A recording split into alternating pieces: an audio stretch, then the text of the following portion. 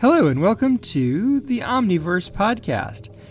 This week on the podcast, I have for you a bit of short, dark fiction.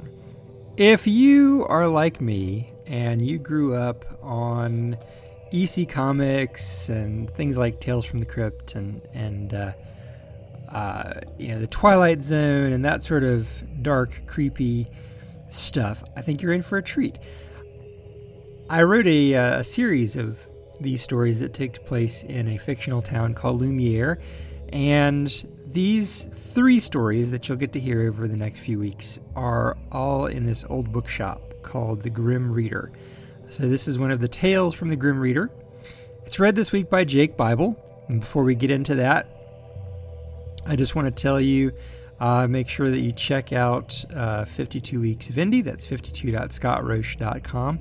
I also dropped a new story on Amazon. If you're listening to this in a non-time shifted way, you can go out there and get Ma Coleman's Fairy Giant. And that, of course, will be dropped in the podcast down the road. I also want to encourage you to check out some stuff on Kickstarter that I'm backing, and I'll put links to all this in the show notes. And, of course, stick around to the end to hear the promo for the Dune Steve podcast, which is a podcast I actually haven't been listening to, and I intend on rectifying in the very near future. So, with all that said, let's get on to this week's fiction. I'll let Jake introduce himself, but I just want to say when I thought of this story, I thought of Jake. Who better to read some really short, really dark fiction than the master of the Drabble horror story. So, here we go with this week's story. This is Jake Bible, author of the novels Dead Mech and the Americans, and Stark, an illustrated novella. Go to jakebible.com for information on those works and more writing. Thank you. Witchy Woman by Scott Roche. Old Will stepped into the cool shade of the Grim Reader and kicked the door shut behind him. "Good morning, children," he said to the various tomes that packed the shelves. He put the day's parcels on the battered roll-top desk that served as the bookstore's checkout counter and sat in an equally ancient wooden chair. Looking through the various packages he sat on the desk, he was glad to see that it looked like one of his children had come home again. He unwrapped the book and knew instantly by the pebbly black leather cover and scent of ash that drifted from it which book it was. His mind went back to the night he last saw it. It had only been a few months.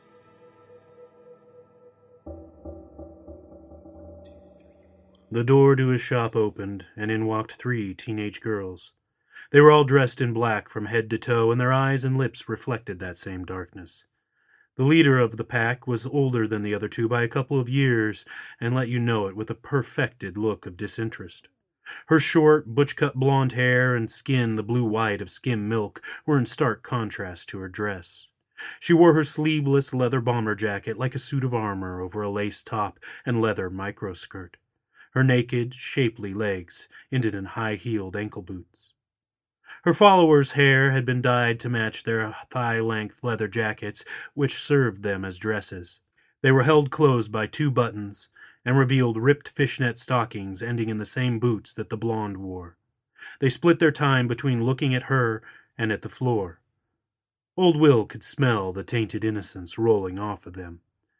"Can I help you ladies find something?" The blonde spoke up. "Yeah, I'm looking for a book on magic." "A book of incantations, rituals, that sort of thing?" "Yeah, but no phony shit. Something real." "I recommend you find another store.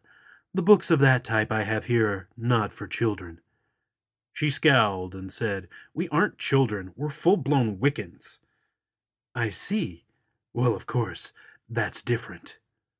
Old Will smiled, a smile that had more in common with the sharks than anything possessing a shred of humanity. He felt sure that the girl would have gone paler were that possible, but she held on to her resolve. Her two friends looked ready to vomit. "I believe I have just the thing for you." He walked to the occult section and pulled down a book bound in black leather the texture of alligator skin. He handed it to her and saw her shiver as she touched it. She held it in one hand, closed her eyes, and ran her fingers over the cover. Her close-cropped hair began to stand up on end.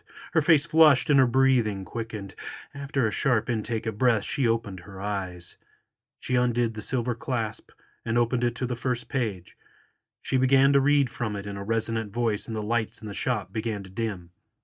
Old Will placed a restraining hand on her wrist, and the lights came back up.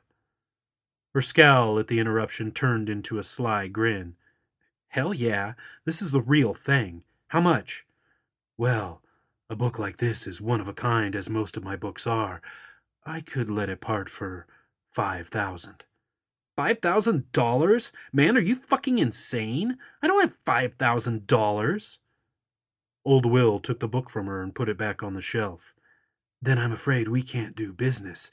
As I said, this store contains books for adults." Wait, can we make a deal?" He steepled his fingers. "I'm listening." "I do have 500, and I can get you the rest. In the meantime, my girls here could treat you to something special."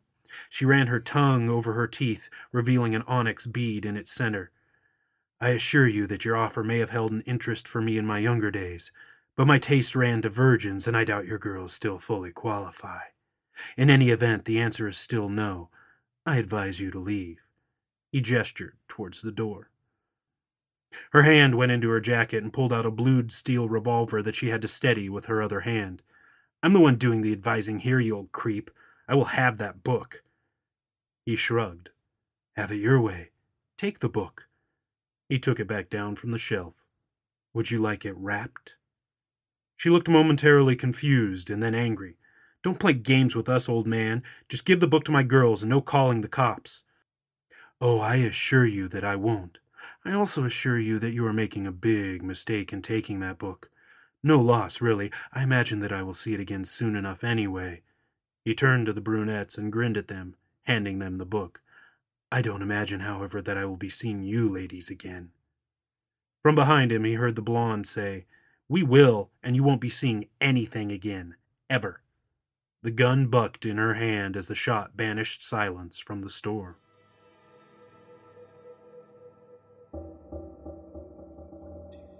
Old Will scratched the base of his skull and felt the newly grown skin there. While he had taken the time to heal from the incident, he had been forced to close the shop for 2 weeks. He opened the cover to the book and inhaled the fragrance of fresh brimstone. Trapped in the crease of the binding, he found the perfectly cut newspaper clipping that he felt certain would be in there. A satisfied smirk creased his well-worn face.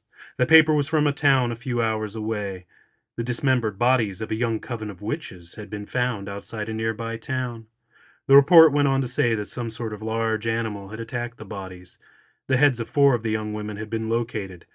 The others had to be identified from fingerprints. He had been wrong about one thing, it appeared. He did see them again. Their young, all too innocent faces looked up at him from pictures in the obituary column. He reached into his desk and pulled out a large scrapbook bound in dark red leather. After leafing through it and reminiscing for a little while, he opened it to the next blank page and glued the clipping in place. Hi, I'm Big Anklevich. And I'm Rish Outfield. And that's our 080T. We're your hosts for the Dunesteef audio fiction magazine.